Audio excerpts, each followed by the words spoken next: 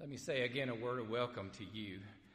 And I want to say how glad I am that you are worshiping here with us today. It is a real honor, I want to say, for all of us that you are worshiping with us today. Of all the thousands of other things that you could be watching on your screen right now, you've chosen to worship here with us at Gaston First United Methodist Church. And we are honored that you are doing that with us. So if you haven't already done so, and I apologize for our technical difficulties earlier with the mic, but if you haven't already done so, find some juice or some bread in your home, and at the end of this message, we want you to celebrate Holy Communion with us. Even though we're separated by distance, the Holy Spirit still binds us all together as one.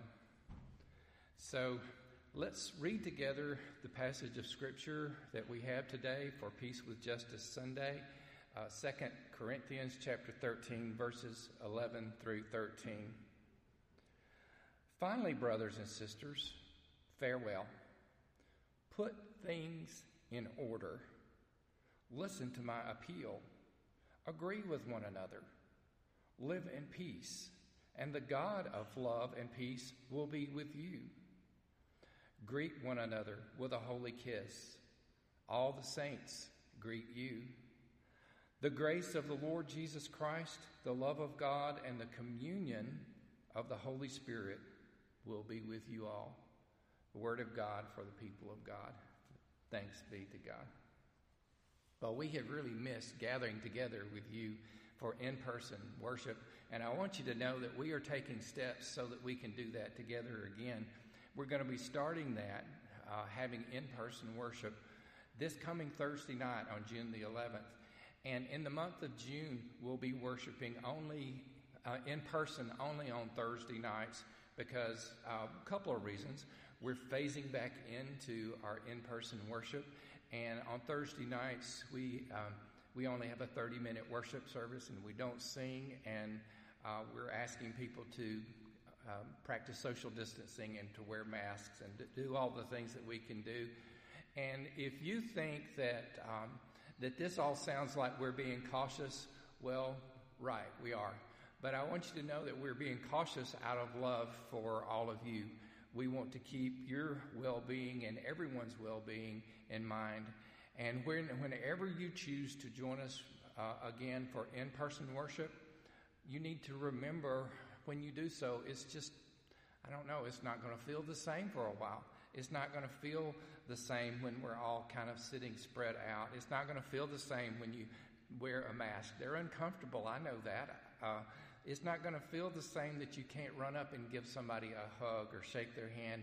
And we understand also that when we start opening back up, there may be some of you that just because of health reasons and whatever, you just don't feel comfortable doing that. And we understand you are not being disloyal to your church family if you don't come back right away. We understand, we still love you, and we're still going to we're going to continue to do online worship even after the pandemic is all gone away. And so I know that you miss being here. I miss you too. I miss our gatherings, something fierce, as we say in the South. And I miss other things about being able to gather together. I would just be honest with you, I miss going to a ball game, going to a baseball game. And I just look forward to the day when I can go with my family or my friends and go and see the Atlanta Braves play or go see the Rocket City Trash Pandas play. So y'all want to go see the Rocket City? I've got a few people here that might go to a Trash Pandas game with me. So I miss all of that. I love baseball, and I miss the sounds and the sights and the smells of a ball game. I even miss the silly things that they do in between the innings, to kind of keep the crowd's attention while they're doing a commercial break or whatever. The camera folks will pan around, and one of my favorite things that they do, well, I like the little race that they do too, but I like when they do the kiss cam. You know what the kiss cam is? Does anybody know what the kiss cam is? That's when the camera guys pan around the crowd, and then all of a sudden they'll find a couple that is sitting together, and they'll freeze frame on that couple, and everybody in the crowd can see it up on the Jumbotron, right? And usually the couple is the last ones to see it until people start cheering and somebody elbows them, and then they realize that they are on the kiss cam, and then they lean over and they kiss each other. Or not. And if it's the or not, it's really awkward, because it might not be. We just don't have that kind of relationship yet. This is our first date or whatever. But so Tammy and I have been to lots of Brave games, and we've never been captured on the kiss cam. And it always disappoints me, because I have to tell you, I'm always puckered up, and I'm always ready to go just in case the kiss cam hits us. And the last Braves game that we went to, it was so hot that day, you just felt like you were going to melt. But I was ready for the kiss cam, and after the kiss cam did its thing and we didn't get on there, well, I just leaned over and I kissed Tammy anyway. Now, before you say, "Oh, how romantic," you need to know that I think she looked at me and said something like, "Honey, I love you, but it is too hot out here for that mess." But I said, "But sweetie, it's biblical for us to kiss. 2 Corinthians 13:12 says, 'Greet one another with a holy kiss.'" Have y'all ever tried that one? I've been trying to steal a kiss ever since I've been in junior high, using that scripture right there. Have any of y'all ever greet one another with a holy? But it's biblical, right? And I want to tell you, it never has worked. Not one single time. Maybe you'll have better luck with it than I did all those years.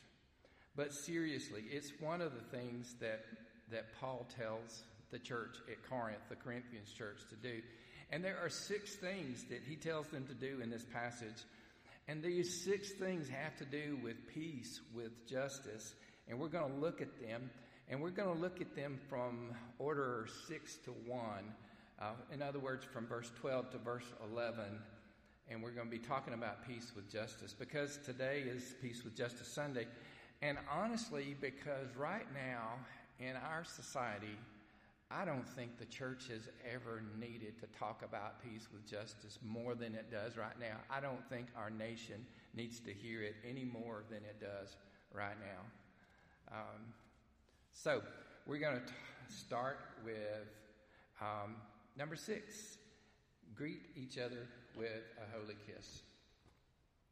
Oh, and by the way, I have some props with me today, and I need to give out the props to my daughters, Emily, Kate, and Allison, for making my props. Okay? Greet one another with a holy kiss. Verse 12. Okay?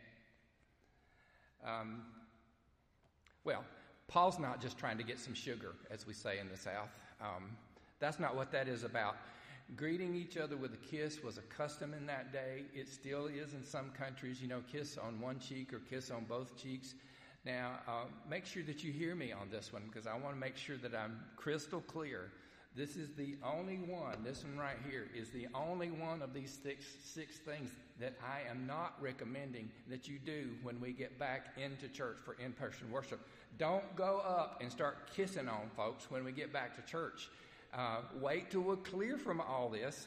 And even after we're clear from all this, remember that we're in Gadsden, Alabama, and we're not in Paris, France, and your spouse might kind of object to you going up and smooching on your neighbor, so just keep all of that in mind. But I want you to know the essence of this command, what Paul is asking them to do when he says, greet one another with a holy kiss. The essence is that he wanted them to be in a state of love and affection, genuine love and affection for each other, a place of peace. And if they had disagreements, Lord have mercy, just kiss and make up, will you? That's what he meant. And see, the church in Corinth had disagreements. As a matter of fact, the first 4 chapters of 1 Corinthians is all about Paul trying to deal with the disagreements. Instead of being united like they needed to be, they were extremely divided. They were split up into different groups and factions. They were split up into, different parties. Some were following this leader, some were following that leader, some were following this teacher, some that teacher. These divisions were all over the place, and they all had their root. Listen, they all had their root in this mindset that some folks had, that they were better than others. Some folks in the Corinthians church thought that they were great and that better than somebody else. They were thinking too much of themselves and not enough of just the plain amazing grace of God. And because they thought they were superior to somebody else, Paul told them, y'all are like a bunch of spiritual babies. Y'all think that you're wise. You think that you're ready for the meat of the word, but you still need a baby bottle the way you're acting. And he told them in 1 Corinthians, he said, you're the body of Christ. Each part of the body is important. The eye can't say to the ear, I don't need you. Anyway, that's my loose translation of what Paul was writing. Divisions. Folks thinking that they're better than somebody else. Folks fighting. I don't know, but that sounds awfully familiar to me. Not just in the first century in Corinth, but in the 21st century. So I think Paul's message, genuine affection and peace, is the goal that we're striving for. Genuine affection for each other. All right, number 5. This is found in verse 11. Live in peace. Live in peace. Another way that you could say this is cultivate harmony, cultivate peace. This is the goal. This is the goal that we have to have if we claim to follow Jesus, is peace. Now, we know there are different ways that we use that word. There are different ways that we express peace. One of the ways that we express peace is when we say rest in peace. I guess if you're dead, you can't argue with anybody, right? You can't fight and have divisions anymore if you're dead. But I want to tell you, we don't need any more rest in peace. We don't need one more person to die on the streets of our country. We don't need one more unarmed black person killed on the street. We don't need one more police officer attacked and killed when they're in their line of duty trying to protect and serve. We don't need anybody targeted with hate. Enough of the rest in peace, y'all. No one's family needs to have to go to a funeral because of hate. That's not living in peace. That's not the peace that God talks about and that we read about in 2 Corinthians 13. So rest in peace. And then there's also something we say sometimes, when we say, hold your peace. Hold your peace. And that's basically like saying, shut up. It means keep silence. And Lord knows there's a time that we need to keep silent. But here's the thing. If we hold our peace in the face of injustice, if we hold our peace when we need to stand up and speak out, then we're taking the side of the oppressor and we're putting ourselves on the opposite side of Jesus Christ. Holding our peace. That's not working anymore. And then there's keep the peace, right? You know, that's what the Roman Empire did in Jesus' day. It was called the Pax Romana. It was the peace of Rome. And they did keep the peace. But you know, there was an awful price that was paid for the peace that the Roman soldiers kept. They kept the peace with swords. They kept the peace with spears. And anytime anybody did anything that they didn't like, anytime there was any kind of protest against Rome, the soldiers would come in with their spears and there were swords. And so the peace was kept, but the price was the blood of the people flowing in the streets. With enough force and with enough power, you can keep the peace, but it's not the same as living in peace. Do you see? And then there's making peace. I think this is where we need to land at, making peace. This is what Jesus said in Matthew 5:9. He said, "Blessed are the peacemakers, for they will be called the children of God." Notice he didn't say the peacekeepers, and he didn't say the peaceholders. He said the peacemakers are blessed. The peacemakers will be called children of God. So when things are wrong, and sometimes they are, when there's unrest and turmoil, and sometimes there is, we need peacemakers. We need folks that will work toward the goal of peace and not promote division and not promote violence and disharmony. We need peacemakers. All right, that was number 5. Number 4, be like-minded. Be like-minded. The New Revised Standard Version says, agree with one another. So if Paul wrote them a letter, and in the letter it said, agree with one another, and this is the Corinthians church, knowing how they were, somebody probably said, what do you mean, Paul, agree with one another? Yeah, right. We can't agree on anything. I think I understand that sentiment. In the first century church today, I've thought about this a lot. Sometimes I think we can't agree on anything. We can't agree on politics. We can't agree on football. We can't agree on, denominational doctrine. We can't agree on how much cayenne pepper to put in the gumbo. So how can we be like-minded when we disagree on so much? How can we agree with one another? What can we agree on when we have so many disagreements? I think Paul has already spoken that in 2 Corinthians chapter 5, verses 18 and 19. And I want to read that for you. God has reconciled us to himself through Christ and has given us the ministry of reconciliation. That is, in Christ, God was reconciling the world to himself, not counting their trespasses against them, and entrusting the message of reconciliation to us. God has made peace with us through Christ, and God has given us the ministry of making peace with each other. That's the task that God has entrusted to us. And if we can't agree on anything else, can't we agree on that? Can't we agree that the warring and the disharmony and the destruction and the injustice might be our reality now, but it's not our goal? Reconciliation with God, reconciliation with each other, that's the goal. That's living in peace. And that's number 4. We're going from 6 to 1, right?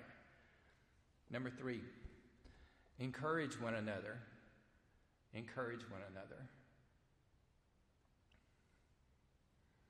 Verse 11, the New Revised Standard says, listen to my appeal, and it can also be translated, encourage one another, and I think that's a better translation from the original words. So, before we go any further, let's remember, we're looking at 6 things that the Scripture tells us to do, and they are all connected to peace with justice, and we're going from the bottom to the top, from number 6 to 5 to 4 to 3 to 1. Living in peace is the goal, the shalom of God, and let's see how these are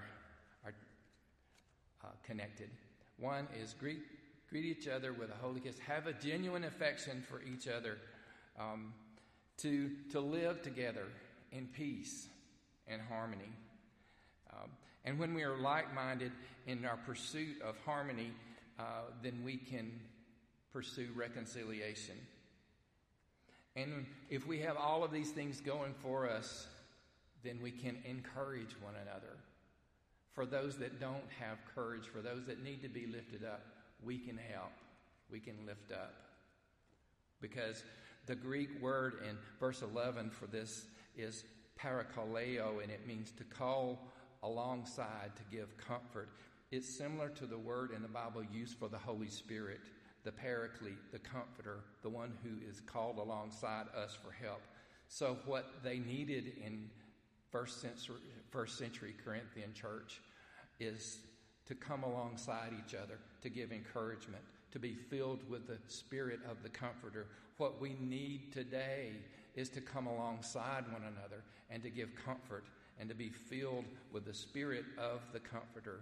Listen, church, our friends are in anguish right now. We cannot afford to hold our peace. Our friends are exhausted right now.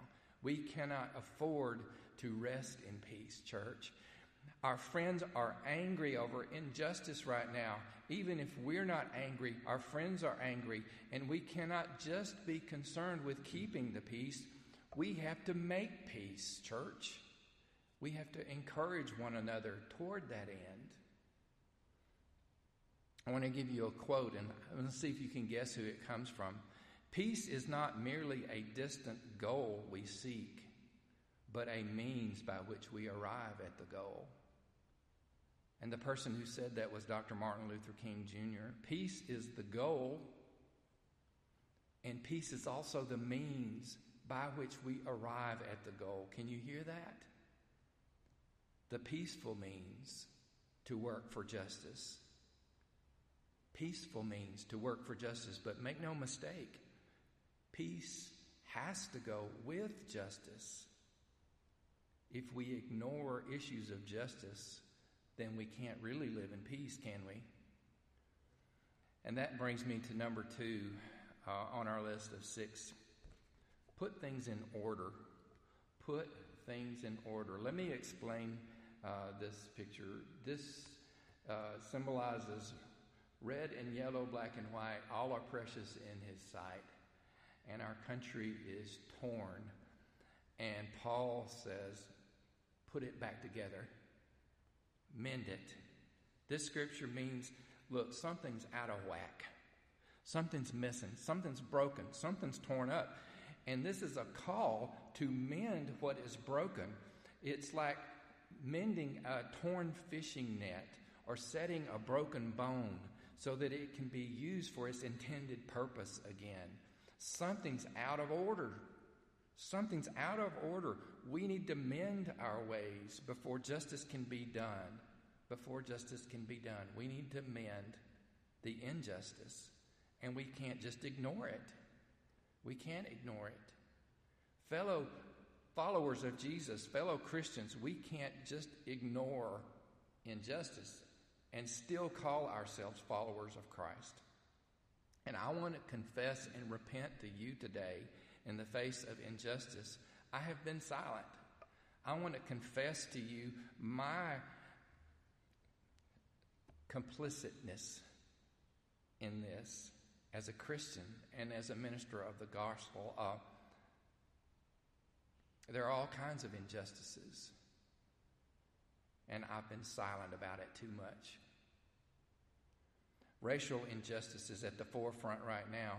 And so I want to say to the members of our church family, who are people of color, to the members of our community who are people of color, I'm sorry. I'm sorry. I'm sorry that you had to see what our nation witnessed a few days ago. And while it made me sick at my stomach, I didn't have to be the one to see it as a person of color and to think to myself, here we go again. To my fellow white brothers and sisters in our church and in our community, I want you to know this isn't just a problem for African Americans or people of color. It's a problem for every one of us, and it will take every one of us to put things back into order again. Nobody really has justice until justice is available for everybody. I think we need to repent. I think we literally need to repent, which the word means to change our minds so that we can change our direction. Putting things in order,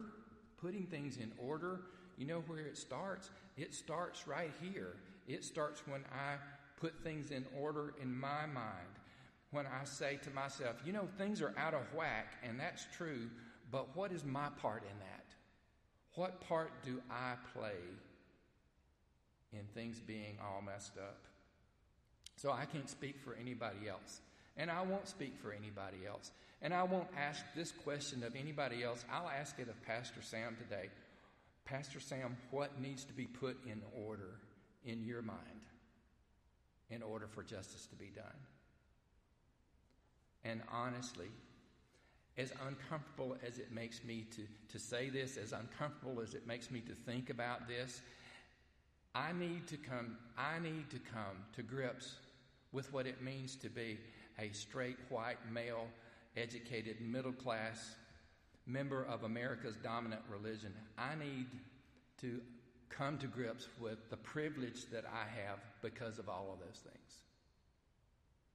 Now, I could spend time talking about all of the adjectives that I just used because I have privilege surrounding all of them. But let me talk about something. Let me talk about something that I've got to get straightened out in my mind, and maybe you do too. And it's about white privilege. See, since the senseless killing of George Floyd a few days ago has really brought racial tension and injustice into focus, and we're talking about peace and we're talking about justice. If we talk about peace and we don't work for justice, honestly, we're just blowing hot air. We really are. We're talking about putting things in order that are out of order. So I need to address this in my mind. And yes, it makes me uncomfortable. I don't like to think about it. But you know what the Lord does? The Lord comforts the afflicted and afflicts the comfortable. Right? So white privilege. It even feels funny for me to say that. It feels funny for me to think about that because I think to myself, well, yes, I'm white, but I'm not racist. And then I think to myself, privilege, well, you know, I've worked hard. I've had my fair share of hardships. I've had my fair share of obstacles to overcome. And that's true. I have. But here's the thing, the color of my skin has never been one of those obstacles. That's what white privilege means. So if I want justice and peace, I got to be honest in my mind, Pastor Sam has to, about what I have not had to deal with simply because I'm white. You see, I've never had to worry that the police would pull me over when I'm driving through a nice neighborhood just because of the color of my skin. If I do get pulled over, the biggest concern I have is what my wife is going to say when she finds out I got a ticket. That's my biggest concern. When I was accepted to Emory University for graduate school, a very fine university, by the way, I didn't have anybody say to me, man, the only reason you got in there was because of the color of your skin. I didn't have anybody say that to me like my black friends did. I've never had anybody to hate me or to call me names because of the color of my skin. I never had a parent tell me that I couldn't date their daughter because of the color of my skin. I've never had to have patronizing words said to me and have to keep quiet because of that, because I was the only person that had the color of my skin, and I was in a group of people, and I was being talked down to. I've never been called a thug when I've gathered together with my friends who all had the same skin color as me. I've never been denied access to employment or advancement or housing because of the color of my skin. Basically, I haven't dwelt too much about the color of my skin or about race or about injustice. I've never dwelt on it too much in my lifetime, and the reason I haven't dwelt on it very much is because I've had the luxury not to have to think about it.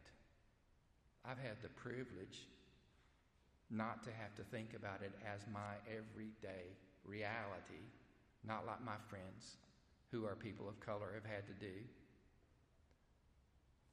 And I've got to start with being aware of that. My exposure to racial injustice and racial problems started when I started first grade in 1967, right after desegregation. Now, I'm thankful that we've made progress, and I've seen that progress over the years, but you know what? Let's be honest. It was an issue in 1967 when I started first grade. It's still an issue today. Racism was a sin in the 60s. It's still a sin in 2020. It's our sin. Let's own it, and let's repent. And then maybe we can start to mend what's being torn apart in our society and our world right now. Then maybe we can put things back together. Then maybe we can do what's number one on the list in 2 Corinthians 13. Rejoice. Rejoice. New Revised Standard says farewell, but rejoice was the word they used, kind of like they used it for hello and they used it for goodbye. It was kind of like aloha, right? It means this. It means may you experience God's favor. May you be conscious of it, and may you be glad for God's grace. Rejoice is what happens when peace and justice come together. I want to share a really cool verse of Scripture from the Psalms in closing. This is Psalm 85:10. Psalm 85:10. Steadfast love and faithfulness will meet. Justice and peace will kiss each other. Justice and peace will kiss each other. Can you just imagine? You know, I've got a vivid imagination. I can just imagine justice and peace sitting next to each other in a ball game and getting caught on the kiss cam and actually kissing. Wouldn't that be enough to make us rejoice? Listen, church, the world is watching us every day on the Jumbotron. Church, the world is watching us. Let's show them peace with justice. Let us pray. O Lord God, may your kingdom come.